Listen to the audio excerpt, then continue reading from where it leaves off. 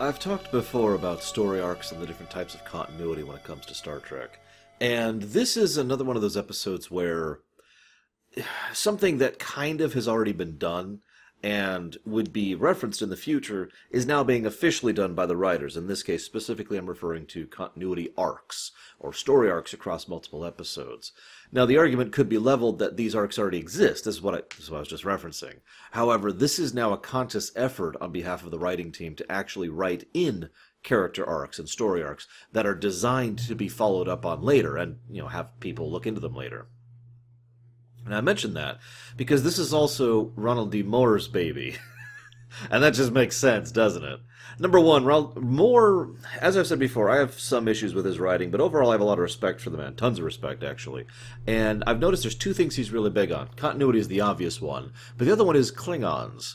Almost all of my favorite Klingon stories come from Moore and his presentation. I'm going to talk about the Klingons and Klingon culture quite a bit, since this is really the first episode we're going to start diving into that, so buckle in.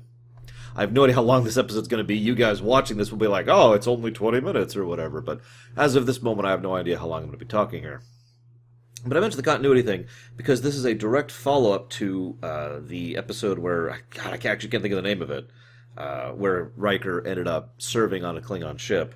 And then, again, this episode will be coming up later, like I said, story arcs, setting up basically the Moog, Duras, discommendation story arc, that would continue all the way into Deep Space Nine, thanks in no small part to Moore's influence on Deep Space Nine. So, right at the beginning, we have this scene where Kern comes aboard, and I just want to take a quick aside to say that Tony Todd is awesome. I hate to say that so generically, but every time I see Tony Todd, it's like, yeah, the man really knows how to present himself as different types of characters, and I really enjoy seeing him on camera. And he's awesome as Kern, and I don't have anything else to add to that. So, Tony Todd is great. So he comes aboard, and obviously the writers and the directors, Les Landau, needs to get across the idea very quickly and efficiently that Kern doesn't belong on the Federation ship. So he struts on board the bridge and gives this whole speech, and then he chews out Wesley. This is probably the one and only flaw of the episode, in my opinion, and it's explainable, but I do still think this is a flaw, because what happens is Wesley is basically gossiping, whispering with Data while Kern is giving his speech. Now, I don't care, if this is a Klingon or a Romulan or a human or a Benzite or whatever. That's just disrespectful. Especially in the middle of that. What the hell is wrong with Wesley that he's just kibitzing? That's the wrong word. And he's just... while Data is even in on it. Data was leaning in which is funniest, of course, because Data has the hearing that he would need to do that. But whatever. There's just a level of disrespect there that's astonishing. I was right with Kern. I, a human being, would have also chewed out Wesley for that. Then the scene cuts, and pretty much the next thing we see is a bit where Wesley is talking with Riker, and Geordi talks with Riker. Now you can tell this is where the script got condensed, and this is the explanation I was mentioning earlier. Because Wesley now says, no matter what I do, I can't seem to please him. We don't see any of this. The only real interaction we see between Wesley and Kern is the aforementioned where Wesley was being a prat, so that doesn't count for anything. So we have to take Wesley's word that Kern has been jumping down his throat. Now, that by itself would have no weight to it. Now, intelligently, what helps sell the scene is Geordi. First of all, no offense to Will Wheaton, but at this point in his career, LeVar Burton was probably a better actor, and LeVar Burton gets across... Am I saying his name right? I think I am. A much better presentation of someone who is really pissed about something. There's just sort of this, yeah, we've got a problem kind of a thing. There's a sort of bluntness to the way Geordi presents himself that you can understand, okay, something really is up with this. And then he tells us about the inspection during the middle of the thing and the double shifts they're having to work and blah, blah, blah. And both of them bring this to Riker. Now, that also makes sense. Riker is basically the personnel officer. This is something that's already been established and will continue forward in future episodes. So, it's not just the fact that Riker's their friend or he's part of the clique. He is literally the guy they're supposed to go to in order to complain about personnel issues. So, this makes sense. The fact that Geordi is the specific character used to do this, and one of his biggest character traits is gets along with everybody, helps to emphasize the point. It's still a little bit of a flaw because Basically, an entire episode, or at least like three-fourths of an episode, got condensed into those two scenes. The bridge speech and the 10 forward complaining thing, and that's it. Because, for those of you not aware, this is actually originally two scripts. One was a script about Kern being, being on the ship and blah blah blah, and the other was the script about his brother and the discommendation thing. Moore was handed both and said, "Turn these into one." So again, a lot of respect for the man, because this is probably the smartest way he could have possibly gotten this across. I'm nitpicking, but not really making any major complaints here. So then we go to a scene, and this helps sell it even more, because we are told how Kern is acting to everyone else, and then we see how Kern is acting to Worf. And these two stories don't line up whatsoever. His whole thing about, "Oh, yes, please do a scan about this, Mr. Worf. Ah, no course correction is needed. Very good job." And of course, you notice Worf just bristles. And of course, wonderful acting on Tony Todd. You could see Kern's face just like get anticipatory. Like he wants Worf to club him. Because that is actually what he wants. He is specifically testing him here. And even if doing it on the front, I guess back, and doing it in the middle of the bridge with in front of God and everyone is totally fine with Kern, because he's not actually interested in being legitimately dishonorable. He's just testing him. Remember, and I've talked about this many times, and I believe we've already started discussing this over on the Deep Space Nine stuff, Klingons are all about how you react to things more than the things themselves. It's all about that reaction and how you present yourself. It's kind of a two-step form of communication that they use. So the way everyone's reacting to Kern is informing him of how he should develop and present himself. This also leads to a wonderful scene, which is probably one of my favorite scenes in this episode. By the way, I love this episode, it's not obvious. It's the dinner scene. So, I love the dinner scene because anybody who understands or knows Klingons knows that Kern is being incredibly polite for a Klingon. He is, oh yes, he's just making small talk. "I had to restrain myself from killing Commander Riker earlier because I perceived it was an insult." Now, in human culture, in most human cultures, that would be like, "Whoa, dude, what's wrong with you?" But in a Klingon culture, that's just something that's true. Because it's even on topic, because they were just talking about how Kern was having trouble fitting in with a Federation lifestyle. And he gives a direct example of, "Yes, this was another thing I had to deal with. It was very difficult." And he even, I look forward to trying your replicated burnt bird meat. You know, the way he does it. Again, Tony Todd's awesome. The way he does it and the way he presents it. And his attempting of the caviar and smearing the caviar on the turkey and all that. It's all good stuff. I do have to address one quick aside here. Now, this is entering the realm of pure speculation, but that's kind of my job. Once upon a time, I had a very long discussion with a friend named Joel, who we were discussing the nature of Klingon biology. Hear me out. If this sounds boring, just skip forward a couple minutes. I'm sure I'll be done relatively soon. The idea was that the Klingons, from a physiological perspective, are far stronger and more durable than a human being, but demonstrably less engaged when it comes to their intellect, their brain.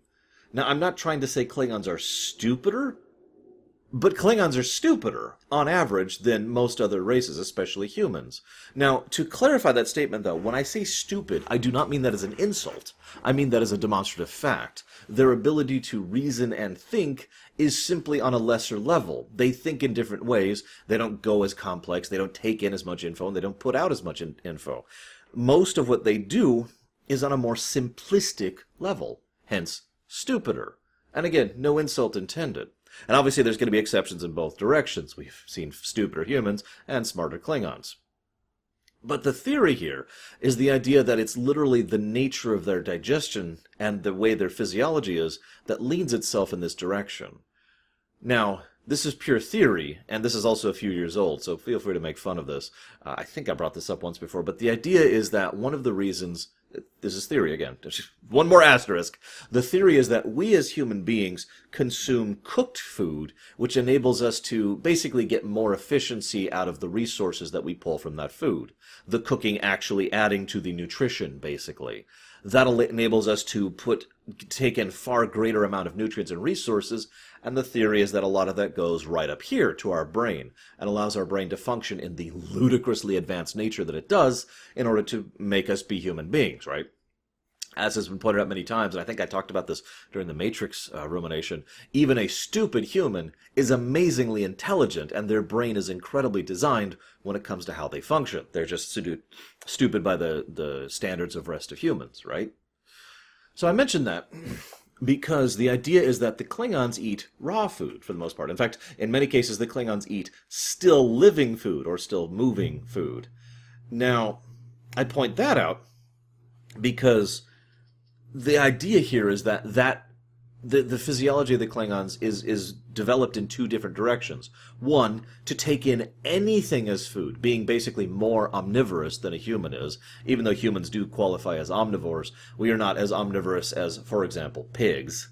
So, the idea that a Klingon has a digestive tract a little closer to a pig's, the ability to, and again, no insult, the ability to take in just about anything and actually use it as functional resources.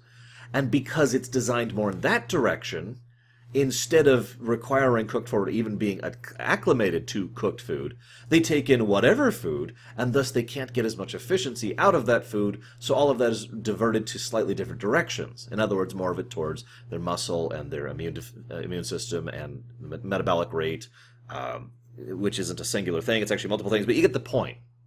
Basically, getting more, for lack of a better way to put it, if I was to put this in layman's terms, getting more physical nutrition out of food rather than mental nutrition out of food, because more of it goes to their body than their brain. Make sense? I mention this here because obviously taste is a thing, and many people like different tastes. I mean, can you believe there's people who actually like black licorice? But in all seriousness, though, obviously even amongst the same species, human beings have a wide variety of tastes. So the fact that he just spits out the turkey isn't really a big deal. But again, they do discuss the dietary requirements and variances, and how they actually are trying to get him to try a variety of things to see if there's anything there that might actually be something he can acclimate towards, and the nature of Klingon food and how different it is. This is why I bring this up. I've been kind of waiting to talk about Klingon stuff for a while, so please forgive me, because even though we've had 2 Klingon episodes before this, this is the first real Klingon episode in TNG where they really start digging into them as a people, so forgive me for going a hog wild here. So, Kurn is super polite during dinner. It's actually quite funny. And then it gets to the point where they get past the dinner, and he gives just the most obvious insult to Worf. This is a continuation of his earlier thing.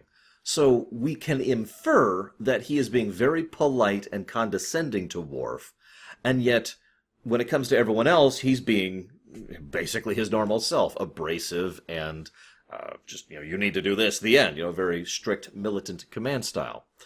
Now, I point that out because at the dinner table, you can tell he's taking a different tactic. You could just feel that Kurn is trying different things to make this work. And so instead of being condescending, he straight up insults Worf. Worf is actually eating the turkey, and he just, again, straight up insults him. Oh yeah, the Klingon stomach could not deal with these, but Worf seems to have no issues, Ouch. Then Worf finally confronts him head to head. Now, if this was all just the original episode, the episode which was just about his Worf coming on board, I'm pretty sure this would have been like in the final act where the revelation happened, or there's some other direction they were going with it, or whatever. But instead, this happens at about, and I jotted it down, the 12-minute and 41-second mark. Ah, yes, that! And the way Kurn reacts is great, because you'll notice he finally provokes Worf into actually coming at him. Notice he insults him multiple times during the conversation, too. Worf comes at him, and Kurn immediately supplicates. Physically, mentally, visually, everything about his demeanor changes to being, yes, you've won this encounter, to immediately call Worf off, basically, because he is now satisfied. Remember, Klingons are all about how you react to things. And Worf, who is the most Klingon of all, we'll talk about that this episode too, basically immediately holds himself back when he sees Kurn is supplicating like that. This, of course, leads us to the big revelation. Da-na-na-na, I'm your brother. And he has specifically come on board to test Worf to make sure he is enough Klingon, in order to answer the challenge to his father. I hesitated there because I also want to mention something, just as a quick aside of a thought thing. I find myself wondering how many Klingons in general have a negative opinion on Worf. I get the opinion that Worf is really famous or infamous, depending on how you would want to think of it amongst the Klingons, because as of this point in history, he's the only Klingon actively serving in Starfleet. Now, I know B'Elanna Torres would eventually be in there, and there's also Keeler, but both of them are half Klingons. The only full-blooded Klingon serving in Starfleet, I suppose there's also the chick in the Maquis episode. But anyways, the point being, the idea is Worf is a relatively high-ranking, high-profile Klingon serving on the flagship of the Federation. And you can't tell me Klingons aren't aware of that. And given the Klingon propensity for... I don't quite want to use the word mockery, but I'm not sure what other word to use. Provocative discourse, let's call it that. I get the strong impression that most Klingons perceive Worf as just being a baby Klingon. He's off in his Starfleet thing. He's not even a real Klingon. And I also enjoy that. There's other evidence of that. The way Kimpek acts in this episode also kind of leans towards that idea. And I also mention that because it adds another little bit of irony to this whole narrative. That the Klingon Empire perceives Worf as not a true Klingon. That he's some old Federation baby, and that's all he's got. But Worf is, arguably, the most Klingon that we encounter in TNG. And the only reason I have to say just TNG is because Martok exists over in Deep Space Nine. So you can kind of get the impression there and the intent. Anyways. So, then we get a bit further forward into the nature of Klingon and the way they function. I've talked before about Klingons and line mentality. I believe this came up during House of Quark, which I've already covered from my perspective, and I'm pretty sure has already gone live as of this point in time. I'm not 100% on that. Let me double check. Yes. Looks like House of Quark has in fact gone live by now. I think. So, the idea here is that Klingons have an extremely tribal mindset. Now, you could argue that humans have tribal mindset as well, and we do here in real life. There's a reason line mentality exists. But Klingons tend to take it to another level. It's not just you're on that side of the line, therefore you're such and such. You are expected to basically answer for and be answerable to everything that happens on that side of the line. You are part of your tribe as the first and foremost aspect of your identity. Now, this also makes sense when it comes to Klingon development and culture, given how much of a time the Klingons had in their development cycle, given the way that they progressed, given how they reached out to the stars, and how they immediately found enemies, and how they immediately had to interact with everyone, blah, blah, blah, blah, blah. The point being, everything about Klingon development from back when they had to fight off the...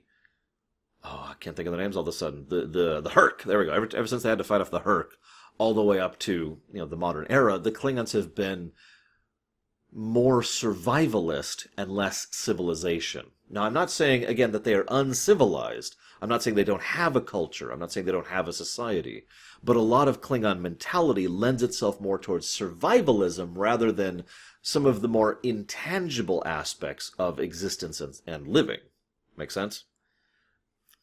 Now, I bring that up because this is very relevant to this episode. As they mention, if Worf's father, Moog, which is an awesome ship, by the way, if Moog is proven to be guilty, 7 generations will follow in basically the exact same blame, as if they were just as guilty of the crime he was. This is line mentality in a nutshell. I can just point to this example right here if I ever need to discuss it in the future, because you are going to be treated exactly the same as your father, and his father, and his father, and his father, and his father, and his father, and his father. That's a long goddamn time.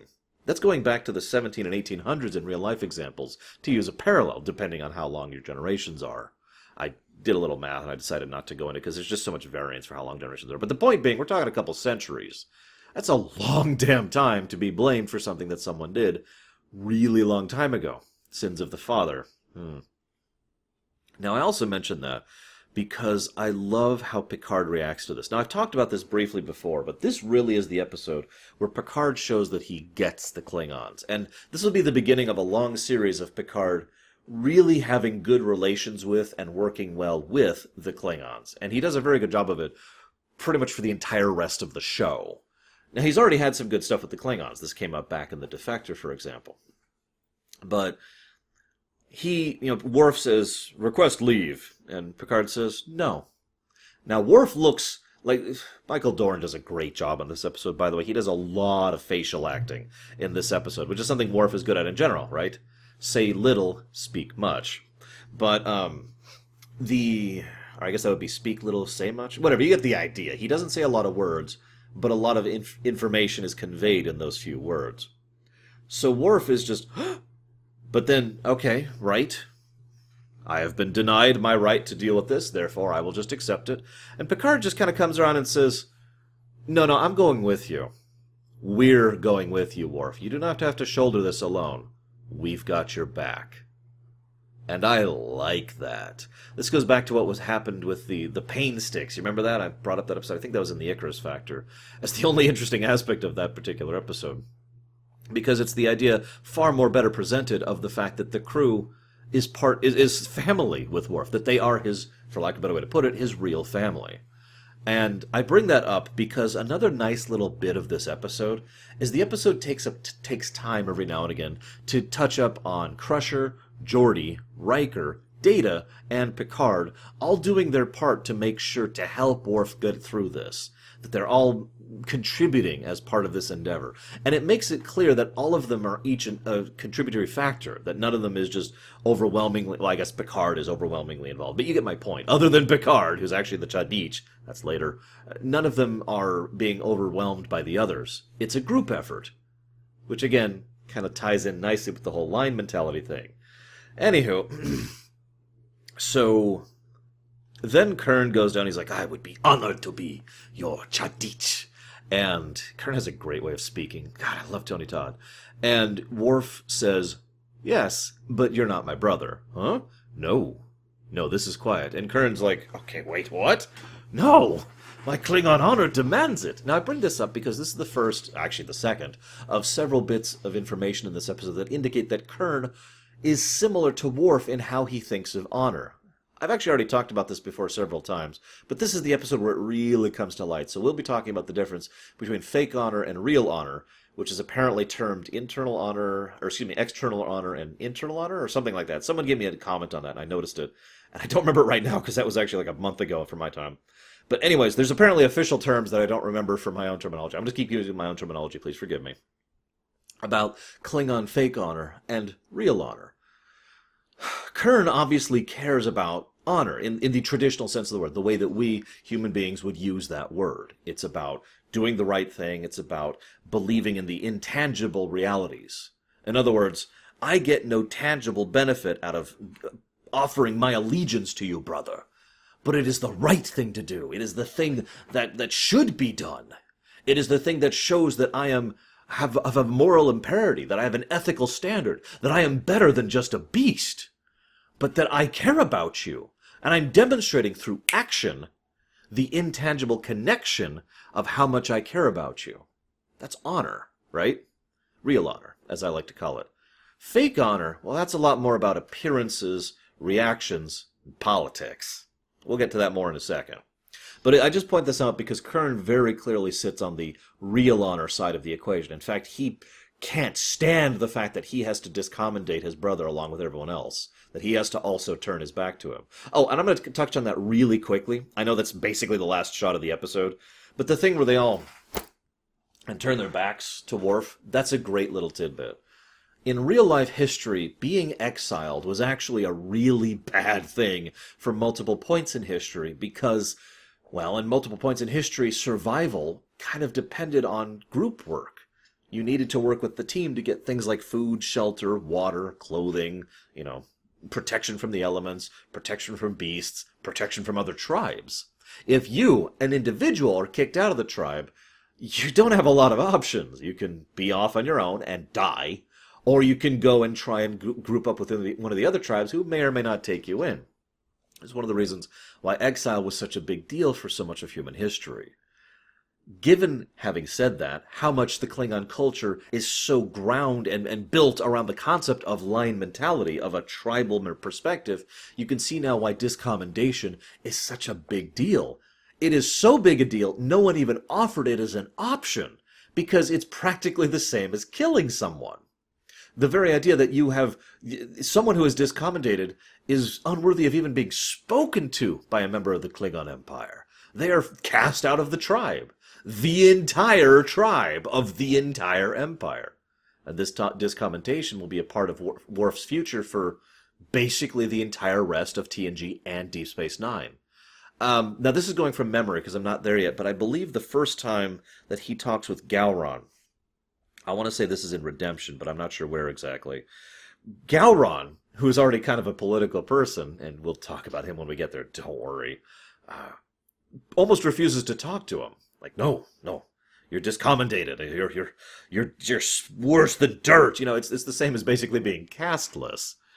So you can see how much these concepts, this tribalism, really matters to Klingon culture. So then we go to Duras. This is one of the only times we ever see Duras.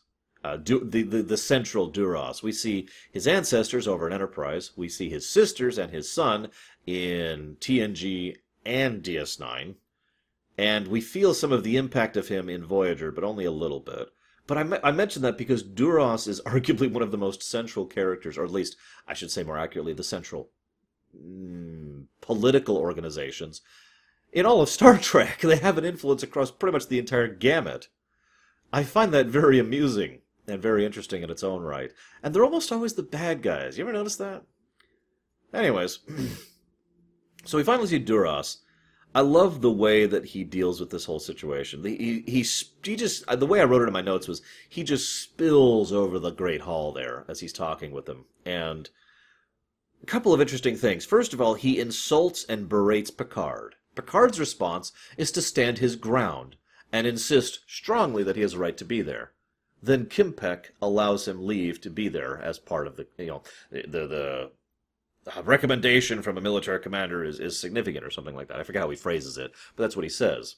I point that out because, again, very Klingon. How Picard reacted determined how they perceive of him. In fact, that initial impression is probably what helped to solidify Picard as such a significant person within Klingon culture. Let's be honest, there's a reason the Klingons will turn to Picard many times in the future. And I think a lot of that goes down to here. Because, again, external honor, or fake honor, isn't necessarily a bad thing per se, because it's all about appearances and perspectives. The idea of the entirety of the Klingon Empire, to some extent or another, at the very least the upper echelons. Remember, this is the High Chancellor we're talking to here, and the Duras and several of the other most powerful members of the High Council. This is the highest level of government the Klingons have, and Picard just earned their respect. Anywho, so then Duras gives his accusations, and again, very Klingon in the way he does it. First he lays out the facts, very simply and bluntly. Then he just starts insulting Worf to his face, slaps him, calls him the son of a traitor, backhands actually to be more accurate, calls him the son of a traitor, rips off his robe, you're awful and terrible. You'll notice Worf doesn't put that robe back on for almost the entire rest of the episode. Just a nice little touch there. Then Kimpek decides to pull Worf to the side. Now, as a quick aside, I like the actor who plays Kimpek. He also played the Klingon general back in Star Trek V, which is, I believe, why he was tapped for this. But I also mention that because I think he's a pretty good actor with regards to this type of Klingon. A Klingon politician, for lack of a better way to put it. The way he talks to and acts to Worf really says everything it needs to. This is when the fake honor really comes to the forefront. There was no risk to you. I wrote these down word for word. Your life in the Federation would not be affected. Both of these things are word for word quotes for him. This says everything that it needs to, because the actually honorable thing to do, regardless of external or physical circumstances, would be to respond to the charges. That's why Worf does that. That's why Kurn seeks him out. And I point that out because both of those are contrary to fake honor. Fake honor is the more political angle. This is the safe person to basically accuse of this thing because it will have no impact on the Klingon Empire and will have no change to the shifting balance of power within the Klingon High Council. As we learn later in the episode, the Duras family is incredibly powerful within the Klingon Empire, which probably says a lot about the nature of the Klingon Empire at this point in history, but whatever. And it would basically be the same as inviting civil war if they were to go ahead and push this onto the Duras family. Now that's very interesting, because this is a two-part thing here. First, we have the external part, the fake part. I keep screwing up my terminology. I'm probably even saying it wrong. First, we have the fake honor side of things. The Duras family has a lot of fake honor. They're very powerful. They're very renowned. They have a lot of the military on their side. Blah, blah, blah, blah, blah. And they are so strident in the way that they have their support and their supporters that any kind of move against them would be incredibly deleterious to the functioning of the empire. It would lead to civil war. It does lead to civil war, actually. Spoiler alert. But anyways, point being, then you have the real honor side of things. Now, this is funny, because I would have actually found it more interesting if the Duras family was actually reasonably honorable, that they were decent folk for the most part. Now, unfortunately, as we find out over the course of the years, they're all scumbags. But I point that out because they have a tremendous amount of fake honor and a tremendous absence of real honor. The Duras family is probably the single greatest example of the dichotomy between the two that I can think of, even more so than Worf himself, because they have no real honor. They think of everything in terms of the perception and the politics and how much it can get them, and have no care whatsoever for doing the right thing, having any kind of ethical standard, trying to treat anyone else with respect, which is another aspect of honor. Fighting a foe honorably in one-on-one combat is something a real Klingon can support. Duras never fights anyone in this episode. You noticed that, right? Instead, he tries to convince Kurn to abandon Worf. Fake honor approach. Kurn refuses. Real honor response. And then Duras leaves and allows his thugs to try and kill Kurn, and almost succeeds at that. Later on, he has his thugs follow Picard. Now, one of the other things that's unfortunately true, and this is where the writing kind of falls apart a little bit, is Duras is an idiot. Now, he is an idiot in character. He's not just written badly, but he is a moron. If Duras had actually murdered Captain Jean-Luc Picard, granted, this is the peacenik, we refuse to go to war era of the Federation, but you can't tell me the Federation would take that lying down. He is threatening the political stability of the organization he's a part of's alliance with the other big power in the corner, because he's trying to hold on to his own tiny little chunk of his power within his organization. He is, in short, a petty, selfish politician. And this is important too, because Duras serves as a nice contrast to Gowron later on. We'll talk more about Gowron when we get there, don't worry. But I want you to remember everything I'm saying about Duras for when we start discussing Gowron, because I'm going to reference it when we get there. So, Picard asks to be his Chadich. Now, I'm saying this wrong. Picard is asked to be his Chadich. That's a great scene, and I just have so much praise for it. Funnily enough, Patrick Stewart himself actually came up with the idea that Picard should respond in Klingon. And I mention that because, in addition, that means there's really two people who are responsible for Picard being so good with the Klingons for the rest of the franchise. Ronald D. Moore and Patrick Stewart.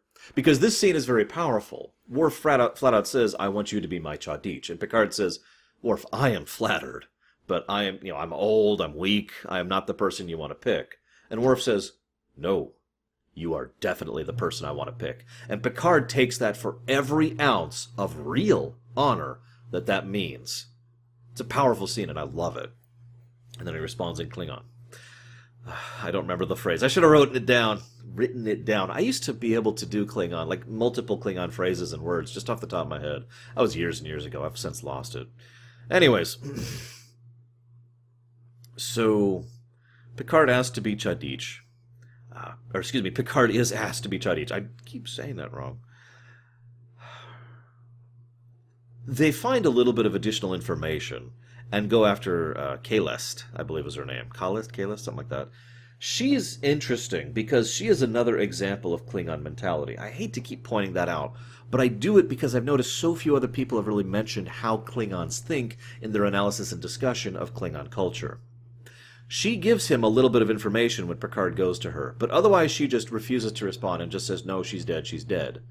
Then he leaves and is attacked and fights back. Then she defends him because, per Klingon, now she knows how he would react to a direct challenge on himself. As I'll talk about later, direct challenges are a very important part of Klingon culture as well.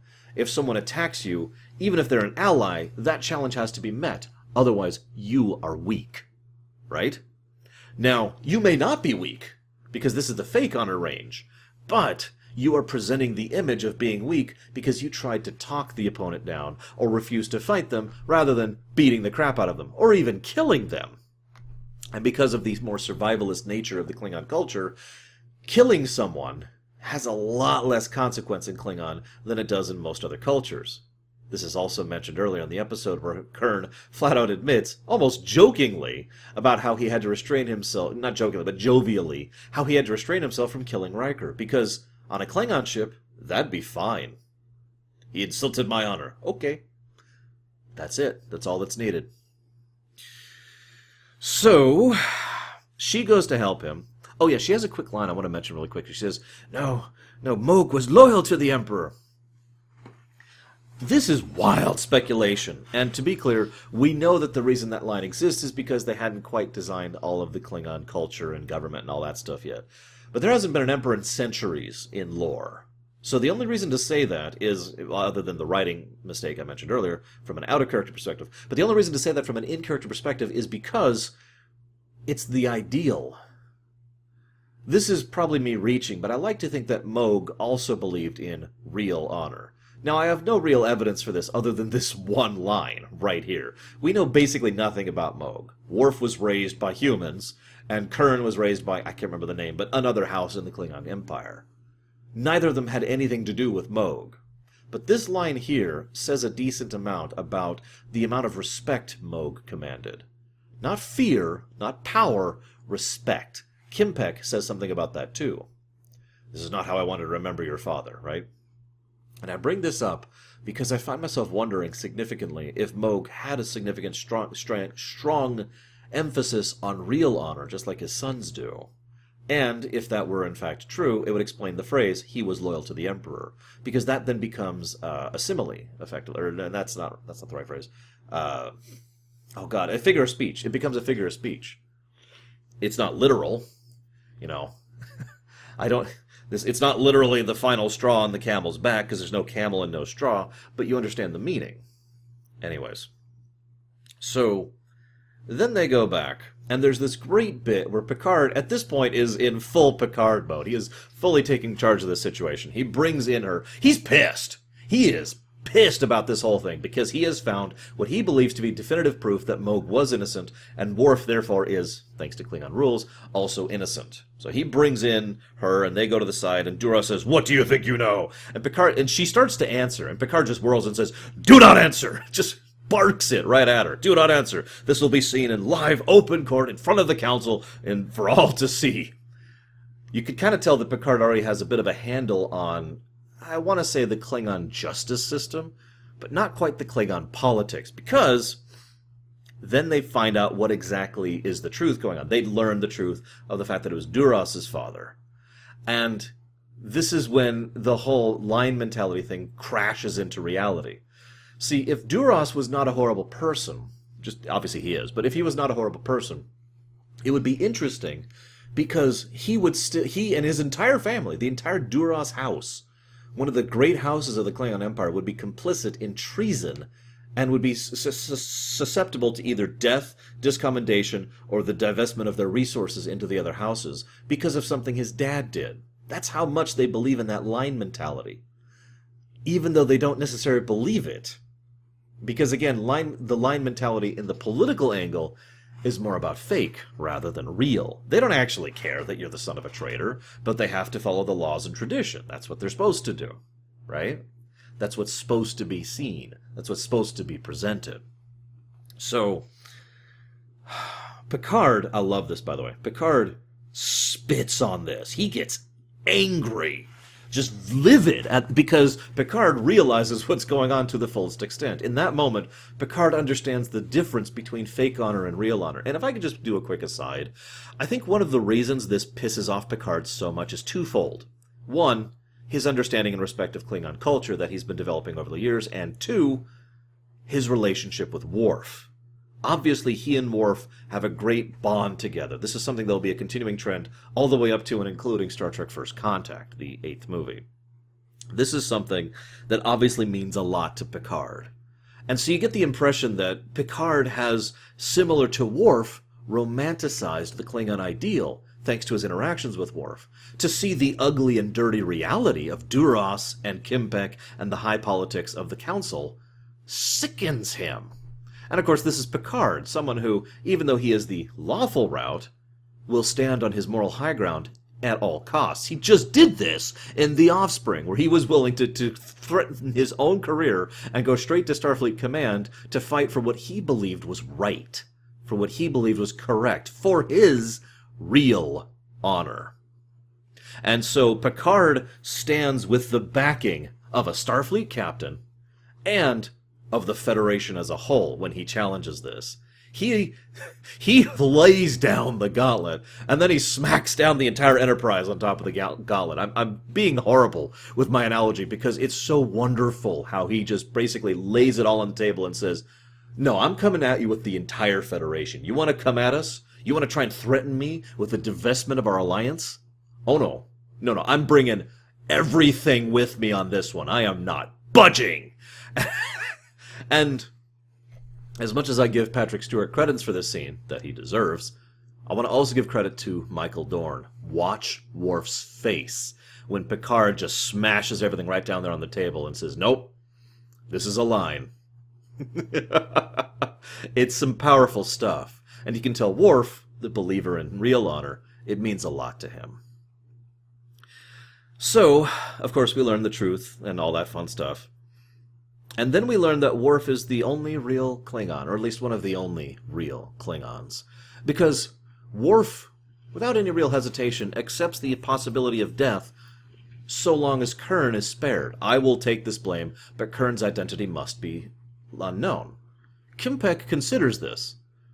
Picard is like, no! But then Worf's like, no! This is my choice. This is my life. I will lay down my life for the sake of my brother and for my kin. Or my name, I should say, for my honor. And then it is Duras who says, no, that won't work. He'll just want vengeance. And that's just unacceptable. I mean, why would he want revenge upon me for ruining his family name and destroying his life? Oh, and killing his brother.